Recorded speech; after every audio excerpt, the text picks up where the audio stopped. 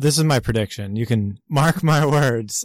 On March 12th, 2018, I am betting on the International Monetary Fund issuing they'll call it a blockchain-based SDR that is a basket of global currencies.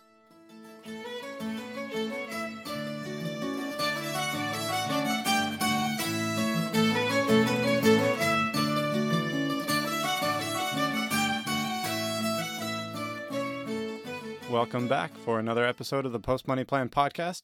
My name is Dallas Post, and I am your host. As you know, I believe empowerment comes through knowledge, so my purpose here is to inform, educate, and stimulate thought within personal finance, economics, and investing.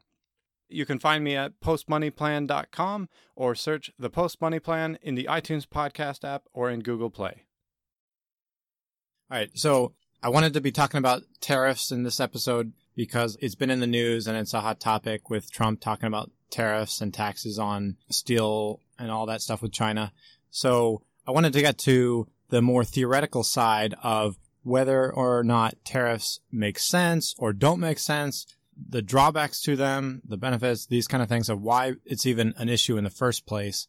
So I brought my friend Tom Dickens on the show, who is a bit of an autodidact economist who loves the Austrian School of Economics side of the perspective on things. Could you give a little bio on yourself since it's been a while? Okay, well, you kind of said it in the introduction. I'm big into the school of thought of free market Austrian economics. I'm really into libertarian politically and Austrian and the Austrian economic theory. I'm pretty into studying this stuff. Although I'm just like an amateur, I wouldn't say I'm an expert, but I definitely kind of have my finger on the pulse when it comes to that stuff. And I work in commercial insurance and I underwrite many like large commercial risks. So that gives me a very broad spectrum of business and commercial practices and how the economy looks like on a grand scale. And I just like to talk about economics. Which is exactly why I wanted to hear your opinion from the Austrian side on the whole tariff situation. So give us a little rundown on tariffs and the idea behind them and whether or not they really have the impact that they're intended to have. Okay, so the idea of a tariff is essentially to regain some kind of competitive advantage in the international marketplace. If somebody's driving the price of a good down in another country, the idea is that you will tax them to sell that good to you so that you can bring income into your country through their business endeavors. It's used as a way of gaining revenue from a country from trading with another country so that all your capital doesn't outflow to that one country, you retain it. And then it's also used to gain a competitive advantage in that industry sector by allowing your country to manufacture at home instead of relying on that abroad. So there's multiple reasons why people put tariffs in play. You know, it can happen a lot in hostile situations where instead of necessarily doing sanctions, you would do a tariff to sort of, it's a way of like lightly shifting the scales. But there's multiple reasons why people do them, and they've been going on for 1,000 years. But I guess it's a hot topic now because of what's happening in the news. How about in terms of like the outcomes that come from them and then the positives and negatives? I personally, from my economic school of thought, I personally don't see a whole lot of positives that come from tariffs. I think all it really does is it drives the prices of goods up. Yeah, you can gain revenue when you're taxing it. You get government revenue, but rarely does that government revenue ever go down to the consumer. That revenue is usually spent on wasted government exercises. But that's an opinion. That's not really like a textbook fact, but I don't really see advantages in it from a consumer perspective. There's certainly advantages in it from a government perspective and a political perspective. If you're in some sort of, like a lot of the times when countries are debating over how to control their currency, if a country's cutting their currency too low and getting too much of an advantage that way, then a way to counter that country's currency manipulation is through tariffs. So that's, what people call a trade war, basically. Rarely does it benefit the consumer, but I guess it can benefit you in a geopolitical situation. Yeah, it's tricky because it's a multifaceted situation because you have the literal economic implications of having a tax or not tax or whatever. But then there's also kind of like the geopolitical and psychological dynamics too, that you can create animosity between parties, and then that can affect the psychology of participants, and then people might act differently than if there was or wasn't. So there's multiple levels going on that influence the situation. But what makes it really tricky for me to think about the topic of tariffs is because if you think from a whole global scale, where each nation is just a piece of the whole global pie of humanity, then any kind of trade restriction is going to reduce the synergy and the efficiency of a truly free-flowing capital market. You know, like if China has an excess of steel or labor or whatever and is able to efficiently produce steel at a very low cost that is cheaper than any other country can produce it, then it would make sense for China to be the sole producer of steel and then export that and trade it to other countries in exchange for some other good or service that some other country is really good at producing. For example, like Saudi Arabia producing oil. So then China could trade its steel with Saudi Arabia for its oil or things like that. And then that would create a net positive for the two of them. So then a restriction there between the two would manipulate that market from naturally finding its balance and efficiency. And so on the whole, I see that as a loss if you're restricting any kind of free trade. But the tricky part comes in to me is when you're no longer thinking on a humanity level, but on a my country, your country level. Yeah, it's one good way to think about it is imagine if the United States started putting tariffs on their neighboring states. Like Wisconsin, you have this monopoly in cheese, so now we need to tax you every time you sell it. Like very quickly, the United States would become a much poorer country as a result, right? And often, like, we don't think of states within a federal state as like their own separate nations, but the international stage works the same way. And I agree with you; it's a net loss. I mean, you can do thought experiments about all this stuff. You know, a big reason people do it, right, is because the biggest argument is because they think they're losing jobs, is what they always say, when an industry is dominated in another country. But that's sort of, when you're talking about what makes an economy strong, there's 100 variables that go into like what makes economy strong. And if you were to just weigh the variables on jobs, I think you would find many examples where that's not the case. I find that what makes an economy strong is that you have the smallest amount of labor input and you get the maximum amount of output as a result. And by putting tariffs on a neighboring country, now people are going to have to put in more input with whatever trade they have to get less output from the good that they're buying overseas. The only way that they would get the same amount of output is if somebody were to be creating it cheaper or the same price at home. And if that was already the case, you wouldn't need to have a tariff to begin with. So it is a net negative to the consumer, and the consumer does suffer. And this whole thing about creating jobs is the most ridiculous argument, because that doesn't necessarily mean there's a good economy. And I'll use a couple of examples that show you that job creation is something that Obama boasted about and Trump is boasting about, but both of them are wrong in their version of job creation. Obama would create jobs through creating government jobs, which doesn't create any more output. That sucks resources from the private economy and drives prices up. And then Trump's boasting about job creation from things like these tariffs, which is also a net negative. The way it works is like, and I'm going to use this example from another podcast, actually. It's called Part of the Problem by Dave Smith, but he gives a really good example that highlights this. It's like you take a good like oxygen, right? It's free. It's like something that you get from the air. There's literally zero labor input, and you get the output.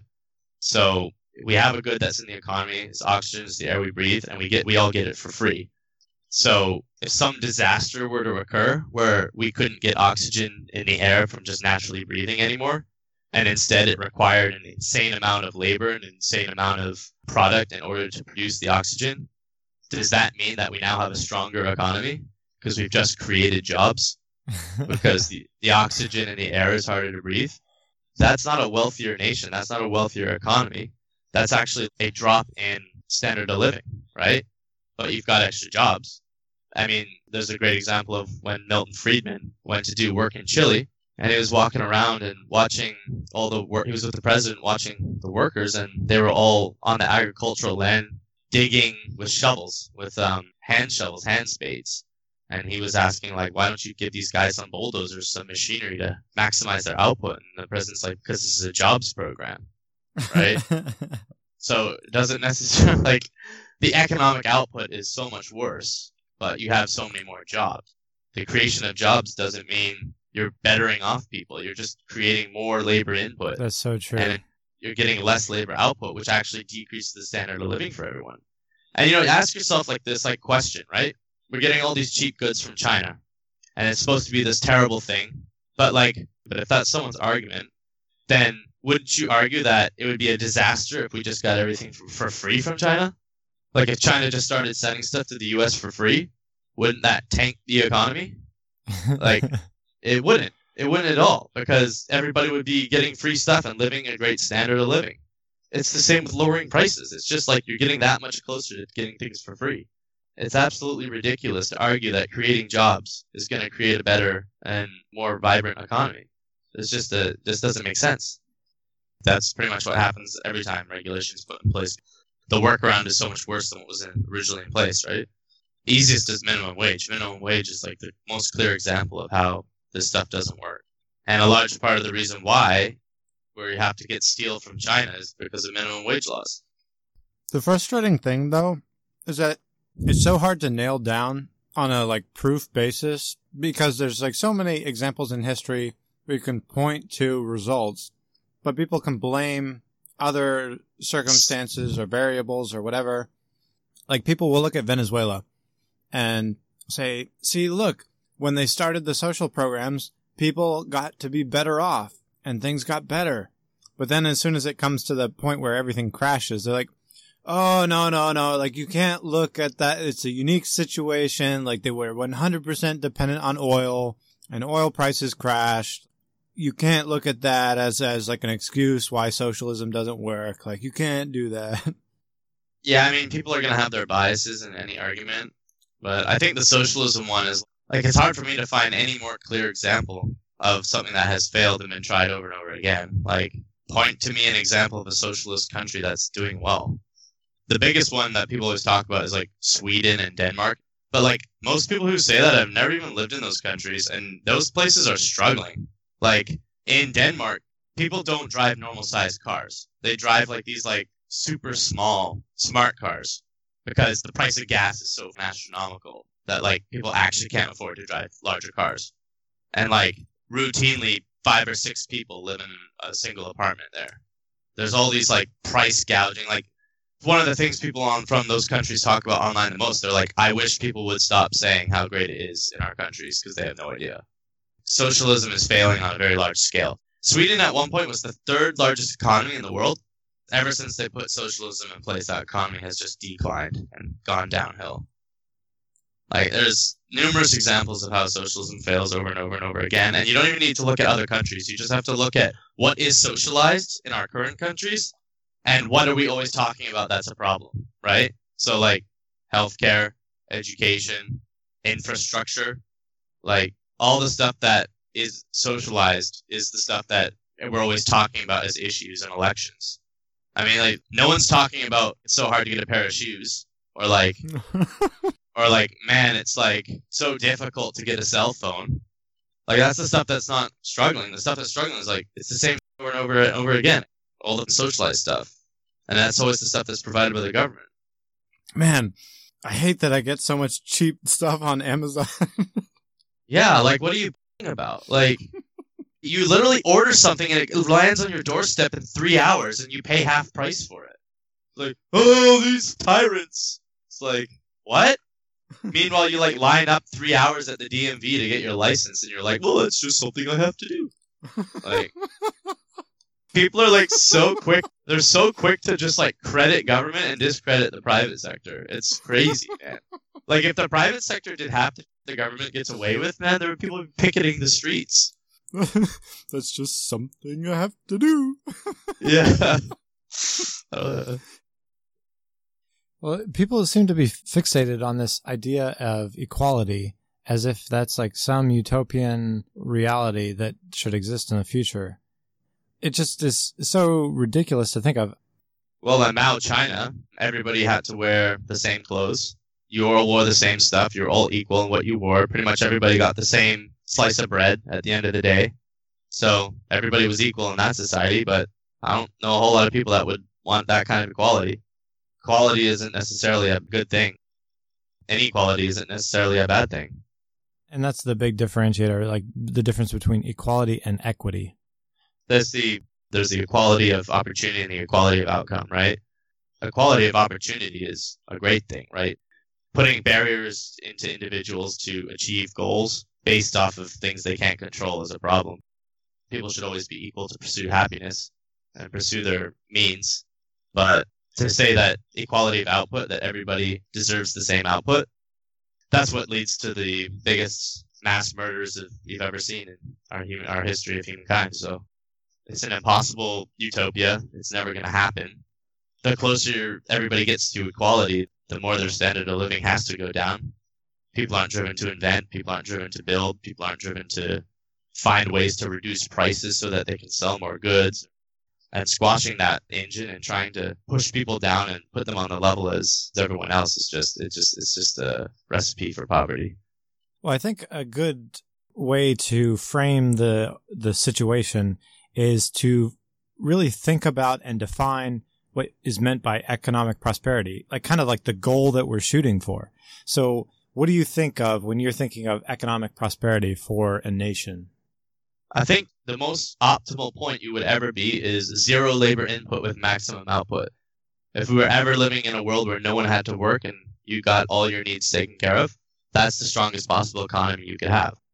So the dreaded AI robots producing everything for us is not necessarily the doom and gloom that everyone predicts? Well, not at all. No, that's a separate topic I could talk about for a while. But I mean, like, look out throughout history. I mean, when has technology entering the scene ever caused a depression? Yeah, but when electricity was invented, the candle makers were calling for universal basic income. And when they didn't get it, the world ended. There's so many, like, tractors. Like, you know how many jobs were lost when tractors were introduced? Instead of 12 people in the fields, you only have one.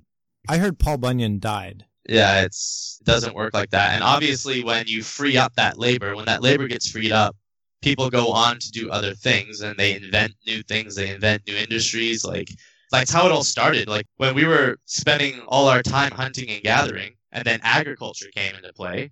Yeah, sure, the hunter had no more role in society. I'm sure his stature went down, but it freed up so much labor that they were able to now invent bronze and brass and iron and all these new things that created all these new technologies that basically got the whole thing rolling.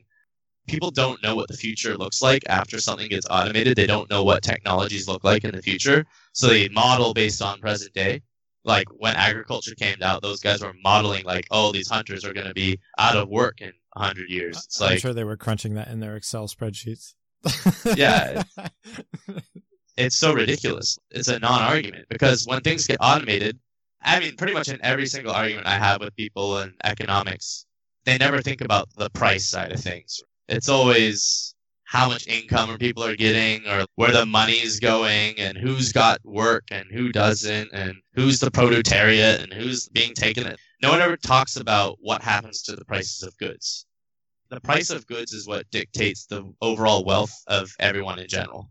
And when the prices of goods go down, it's not just the rich that get rich, it's the poor that get rich, the middle get rich. Everybody gets rich when the price of goods go down. So the key in an economy should always be focused on how do we get the prices of goods down. That's what's going to make everyone better off. And tariffs is certainly not the route. Another thing that makes it a little bit tricky for me to wrap my mind fully around is that I tend to think from the Austrian perspective and from the way I think markets should be functioning in a non-manipulated sense. But given that we have central bank manipulation not only in the Western world, but across the world, how does that come into play and interplay with economic policies and tariffs and things like that? I think it's a big reason why at least Trump is doing it. He cited many times that the Chinese keep manipulating their currency and stuff, but I always kind of get a chuckle out of it because the United States is doing the exact same thing, and so is Europe, and so is pretty much everybody in the world is doing the same thing. So I don't really have the figures, so I'm not really certain about how much more China is doing it than the US, but it seems to me like everybody's just doing it. And I guess one way to balance the scales, if somebody is manipulating their currency too much, making their like basically destroying their currency, making their goods so much more attractive to purchase, I guess the way to counter that would be a tariff. But neither of those two things benefit the consumer. So both are just going to raise the price of goods. You're going to get in a political battle around it, but like, I don't know. I don't see the benefit. But I don't know enough about like the direct circular correlation between the two. I know that they're involved in the international geopolitics, but in my opinion, both suck. But yeah. The way that the American economy runs at such a huge deficit all the time, I almost think it would be like the ultimate joke if they had this plan all along that the government was just always going to outspend itself and take advantage of being the reserve currency of the world so that everyone's selling America their goods in exchange for these printed US dollars, so that America is getting all these goods that are actually produced, like actual assets, in exchange for these paper IOUs, and just keep printing more and more of them. And since it's the reserve currency, that there isn't the same degree of inflation that you would have if it was a non-reserve currency. And then eventually, once the tab gets so big that the national debt is just huge, just be like, oh, yeah, sorry about that. And then just like print it into oblivion and make the debt irrelevant. Yeah, I mean, and then it's like, oh, well, okay, the currency's done. We'll have to have a new one. But in the meantime, we have all these goods. Yeah, but they're mostly perishable goods, right? I mean, they're not buying things like gold. They're not buying stuff that's going to last. Well, gold is not a value-producing asset. It's just a store of value. But yeah, but if your currency collapses, and let's say we're importing things like cars and rice, yeah, you have all that stuff, but go to Cuba to find out what happens, what the next step is. I mean, they're still driving those 1970s cars. I mean, I wouldn't say that they gain from that. Once that currency collapses, you're going to go way back as a result. I don't know how this is all going to end. I mean, this currency printing thing is just, if I had the answers to that stuff, I wouldn't be, I'd be working for some hedge fund or something. Yeah, we don't know how this stuff's going to add. I mean, I get what you mean. Like, you're printing fake money, you're getting goods in return is great, but that stuff's going to have to get paid back somehow, right? Well, I mean, that was kind of the situation that led us to Bretton Woods too, that in the late 60s and early 70s, that, you know, after World War II, other countries were starting to get a little frustrated that they were taking all these American dollars and in exchange, they're giving up their goods. Eventually, I think it was the French president at the time saying, like, we're tired of these dollars, like, we want our gold back. So they started to repatriate their gold, and the U.S. gold reserves started dropping. Yeah, and then Nixon came in, and he realized that it was going at a rate that the U.S. was going to run out of their gold reserves. So that's when he did the executive order to cut off the conversion of dollars to gold. Because it was basically like, what I'm saying is it was triggered by the fact that other countries were waking up and saying, hey, like, we're giving you our goods in exchange for these dollars, but then what good are these dollars if we can't get gold with them?